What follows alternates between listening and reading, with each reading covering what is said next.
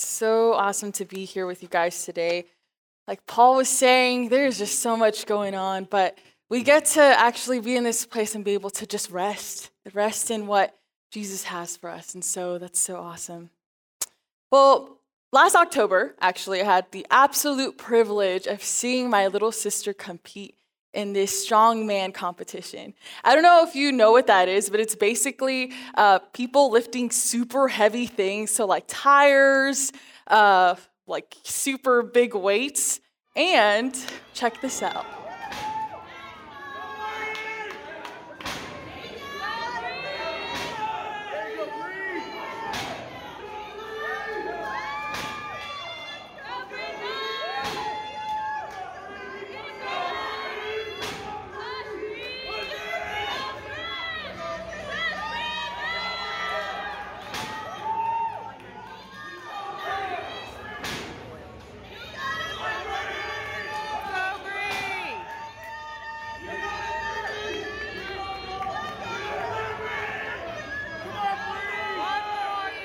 Guys, and she just kept going. Can we give this woman a hand? Oh my gosh. It's also her birthday, so, huge shout out.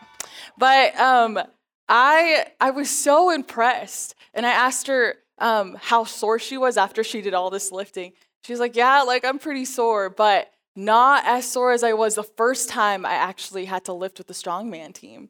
And she was talking about how the first time she was so tired and her body felt like it just hurt so much. But the more she exercised and the more her body got used to the pain, the more the reps she was able to do and the higher the weight. And obviously that led to her being able to lift a car. The really cool part about that, though, is on the day of competition, as I'm looking around the room, I was so impressed by the various amount or the diverse shapes in people. Like there was really petite people, there was really big people, all looked so different, and yet you didn't know how much they were capable of doing until they actually started doing the obstacle courses that Strongman had. And I was so impressed by that. And there was just no way of telling who would win in that room. They were tough, but the only way that they were able to be there was because they knew how to endure, and they knew how to endure the pain of lifting all of those things. It's no secret that life is hard, but the life of a follower of Jesus Christ presents a whole new set of challenges. Matthew 7:14 says, "But small is the gate and narrow the road that leads to life, and only a few find it." My question for you today is, what does it mean to endure as a follower of Christ? Endurance in Hebrew, koach sevel, I'm probably saying that horribly. Koach is strength, and sevel is to bear or to suffer. And together, they're used to make the word endurance, which is the strength to suffer, to carry a burden. Today, we're going to be focusing on James 1:2-4, and I'll be reading from the NLT version. So here we go. James writes, "Dear brothers and sisters, when troubles come your way, consider it an opportunity for great joy. For you know that when your faith is tested, your endurance has a chance to grow. So let it grow, for when your endurance is fully developed, you will be perfect and complete, needing nothing." I want to start off with the first part of that verse. The NLT version says, "When troubles of any kind come your way." All right, the ESV version says, "When you meet trials of various kinds." Let me do it one more time. The NIV version says, "Whenever you face trials of many kinds." What do all three versions have in common? When. It doesn't say if. It says when you face trials, when trials come your way. And another thing that they all emphasize is not only when, but trials. And trials actually means twofold. It means when you encounter persecution and when you face a temptation. So let's read it again now that you guys kind of know a little bit more of that context. Dear brothers and sisters, when troubles or trials, persecution or temptation come your way. Wouldn't it be nice to know when a trial was coming our way? I think of the Kansas Storm Tracker. Do you guys know what that is? The Kansas Storm Tracker. If you don't have it, you should probably download it. The reason why is because it tells you whenever there's something like about to hit. So there's many times in the spring when it's like, oh, lightning a mile away, lightning 0.5 miles away, lightning hitting now. And it's like, okay, awesome, cool. The one thing it doesn't tell you, though, is whenever the wind is going to blow just right to bring in the smell of all the feedlots surrounding us. You know, you walk out and you're like, shoot, I did not expect that. But just like the smell of those feedlots, trials come with no warning. They just hit. It did not matter whether you just had a holy encounter with Jesus at 5 a.m. in the morning, whether you have done your best to attend church, whether you went to all the Bible studies this past month, or whether you literally overcame temptation yesterday. I'm lactose intolerant, guys. My struggles come at every single meal, but that's neither here nor there. My point is that whether you overcame yesterday or last year, or last week, trials will come because there's no quota as to how many bad things happen to us, which is why James says, when trials come. And with trial comes pain. I really want to sit in this concept of pain real quick. Pain comes when we lose the sense of peace or security, or when there's the pain of wanting to cave into the very thing you overcame yesterday, pain of missing your sin. Those things happen. The problem with our society today is that no one likes pain. And actually, there's a group of individuals in our society that actually cannot physically feel any type of pain at all. Stefan Betz is actually a great example of this. He's 21 years old from Germany, who suffers from congenital insensitivity to pain, CIP, look it up. He can't feel pain. His brain does not have any way of processing any type of pain he encounters. And maybe this sounds really appealing to you. Maybe you're like, actually, that sounds really nice. But let's look at what he says. He says, people assume that feeling no pain is this incredible thing, and it almost makes you superhuman. But for people with CIP, it's the exact opposite. We would love to know what pain means and what it feels like to be in pain. Without it, your life is full of challenges. And actually, people with CIP actually die at a much younger age because they think that because they can't feel the pain, that their body is resistant to the pain that they're experiencing. So they don't let their body regulate any type of damage that is being done to it. So normally what they'll do is they'll walk over hot coals, they'll jump off the roof of houses, they'll put their hands over fire, all the while forgetting that although they can't feel it, their bodies can, and their bodies are getting damaged in the process. BBC was doing a really cool study on people that have CIP, and while they were doing this study, they found that those who could feel pain were not faring any better with regulating the pain that they felt. They stated, pain is a global industry on an almost staggering scale. The world's population consumes around 14 billion doses of pain relief medication daily, with estimates suggesting that 1 in 10 adults are diagnosed with chronic pain each year, lasting for an average of 7 years at a time. The world of painkillers is dominated by opiates such as morphine, heroin, and tramadol, which work in a similar way to endorphins, including the addictive high. The consequences have been devastating. In the US, 91 people die every day from opioid overdoses to the tune of more than 500,000 since the year 2000. Alternatives, such as aspirin, aren't effective with severe pain and can cause severe gastrointestinal side effects over a long period of time. But while the need for breakthroughs in pain research has been desperate, little has been achieved. Did you catch that?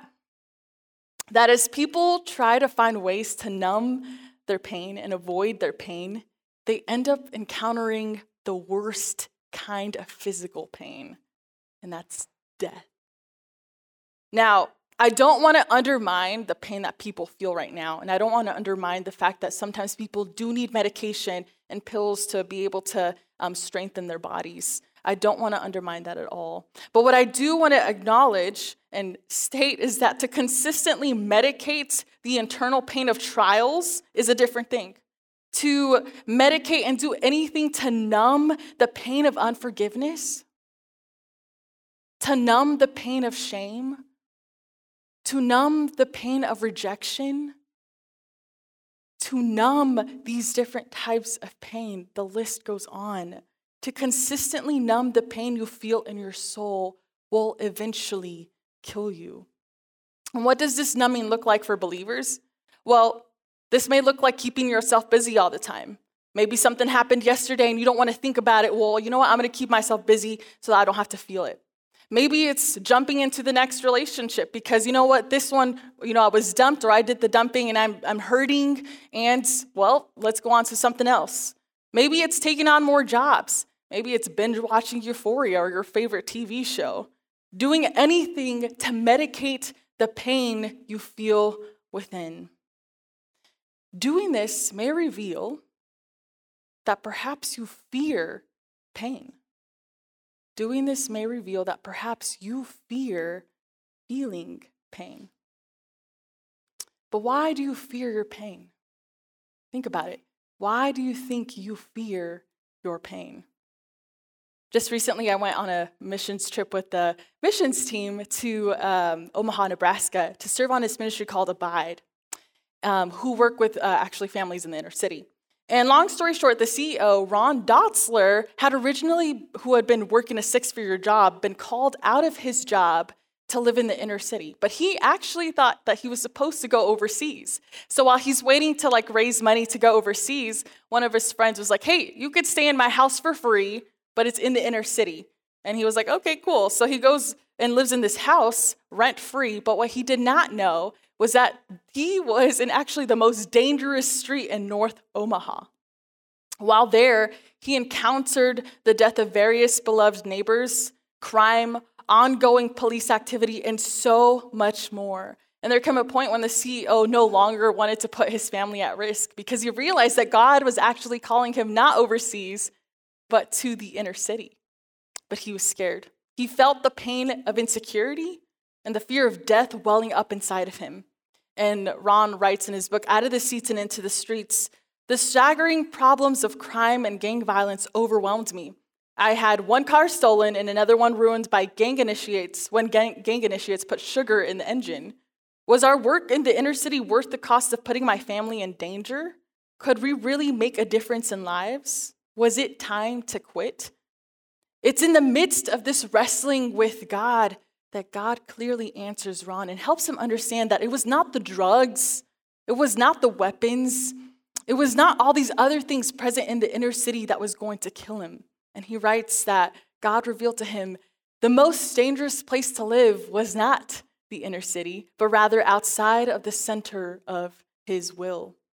And he goes on to say, when I lived to care, I died to fear. Living intentionally meant letting God interrupt my life.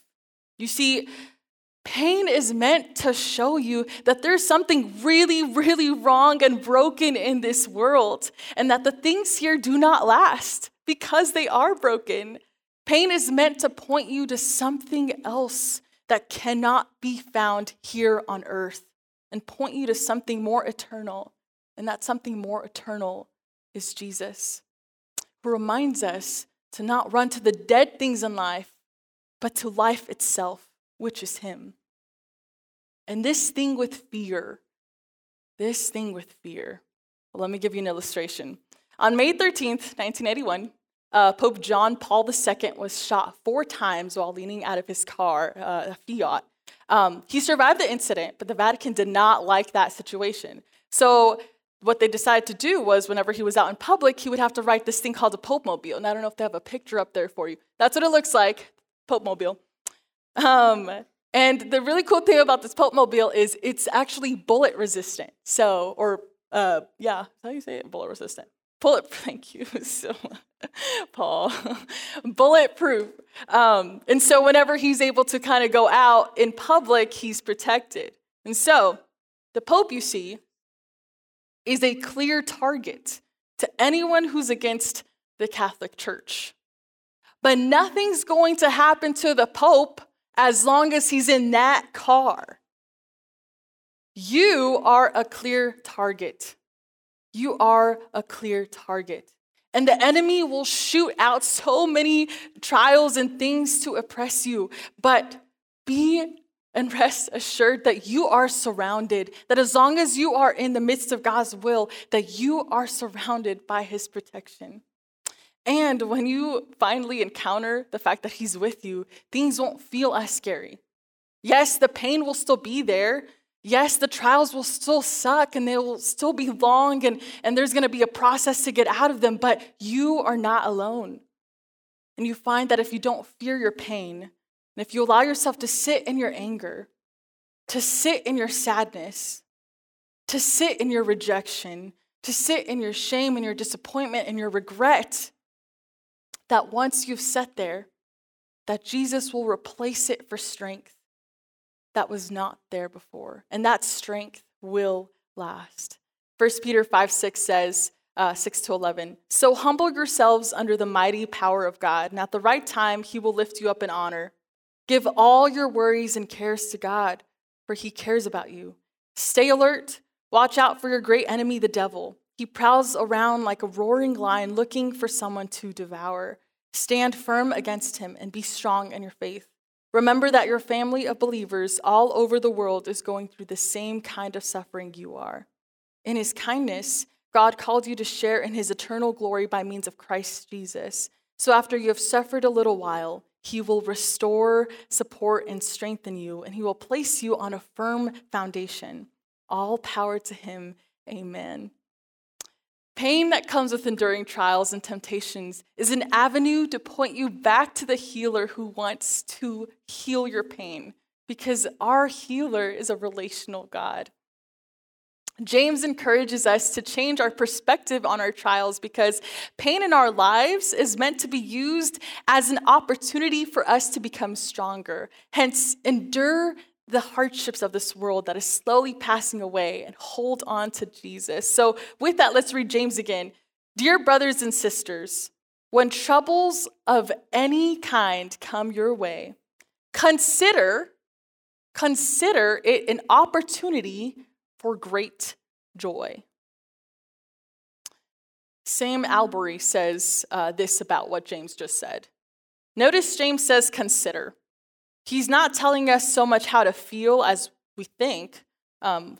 He's not telling us much how to feel as much how to think. He's not saying pretend this is fun, nor is he calling us always to have a sickly grin or stiff upper lip.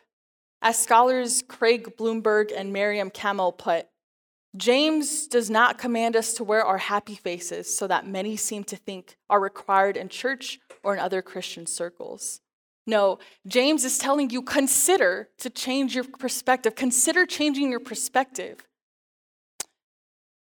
And he's also not telling you that joy means to put a happy face on or to be happy-go-lucky about all the trials you go through. No, he's talking about a different type of joy. So joy in Greek actually means kara or chara, one of those, which means to rejoice because of grace. Sorry, Paul, I'm completely messing up my... Thank you, Kara. It means rejoice because of grace. And if you put all of the biblical definitions of joy together, it means three things. Know Jesus, experience Jesus, and trust Jesus.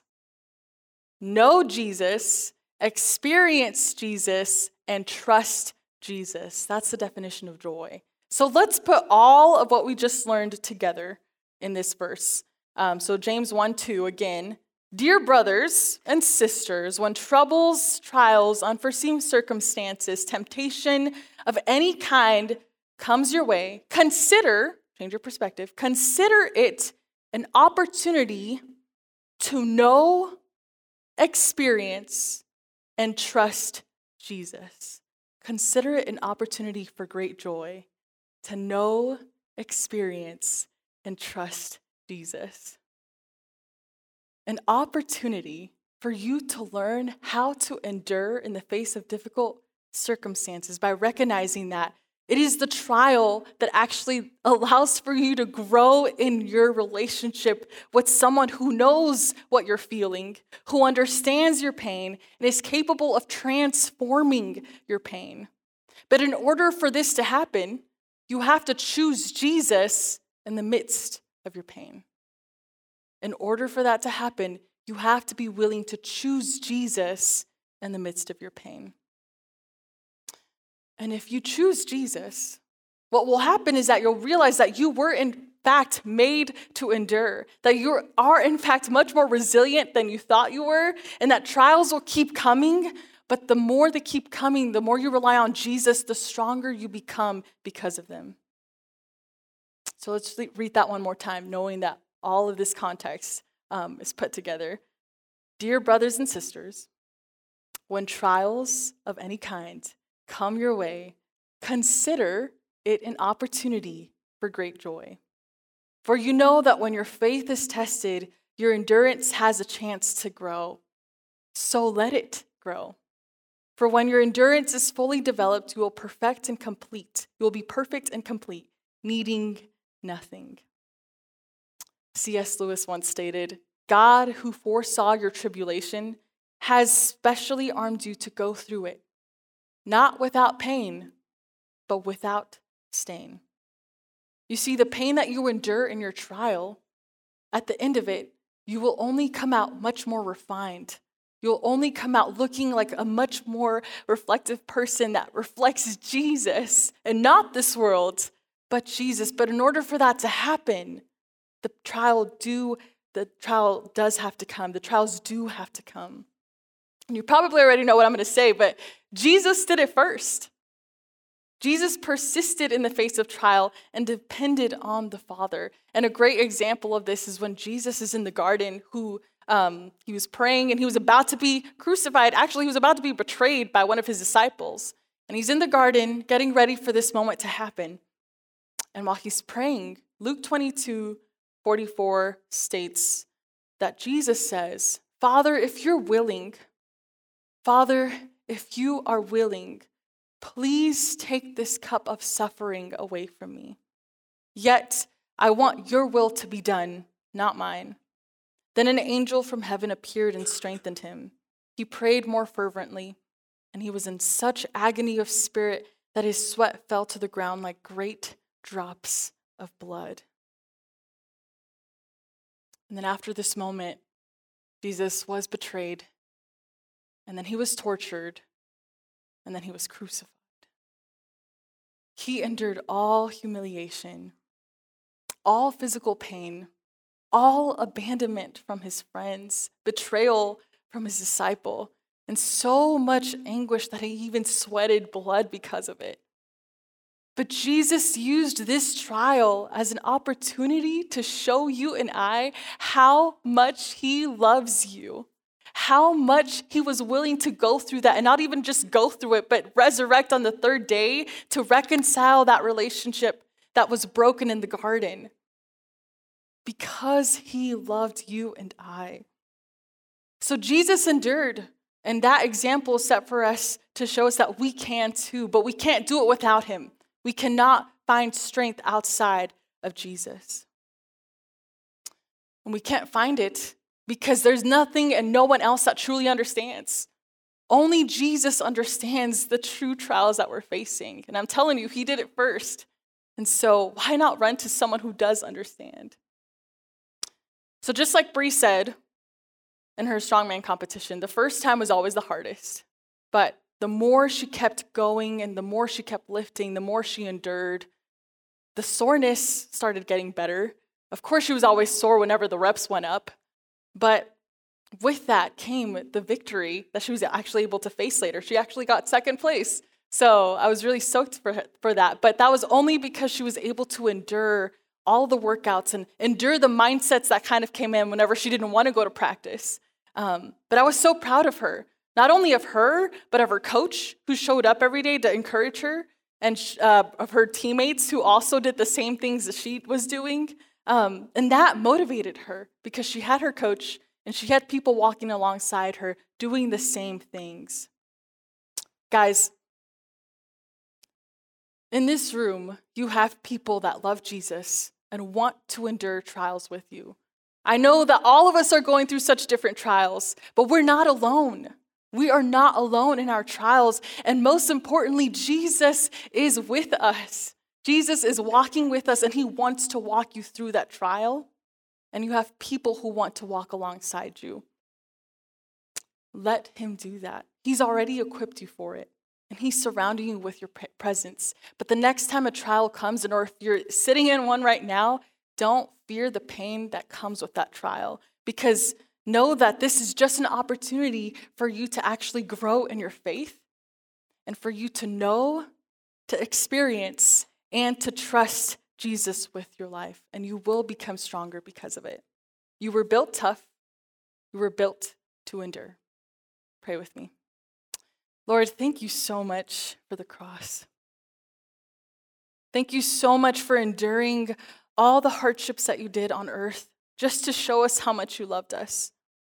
God, we know that this life is not easy, that trials come out of so many corners, but God, we're in desperate need of you. We need your strength to endure a lot of these things. Thank you for the promise to never leave us. Thank you for the protection that you surround us with. And God, we just ask that in the midst of these trials, we may realize that these are moments that we can trust, experience, and know you. So God, let that happen. May my brothers and sisters in this room today walk out knowing that they are capable of enduring the trial that they're in or the trials to come, and that they will be stronger as a result of that. We thank you for that. In your name we pray. Amen.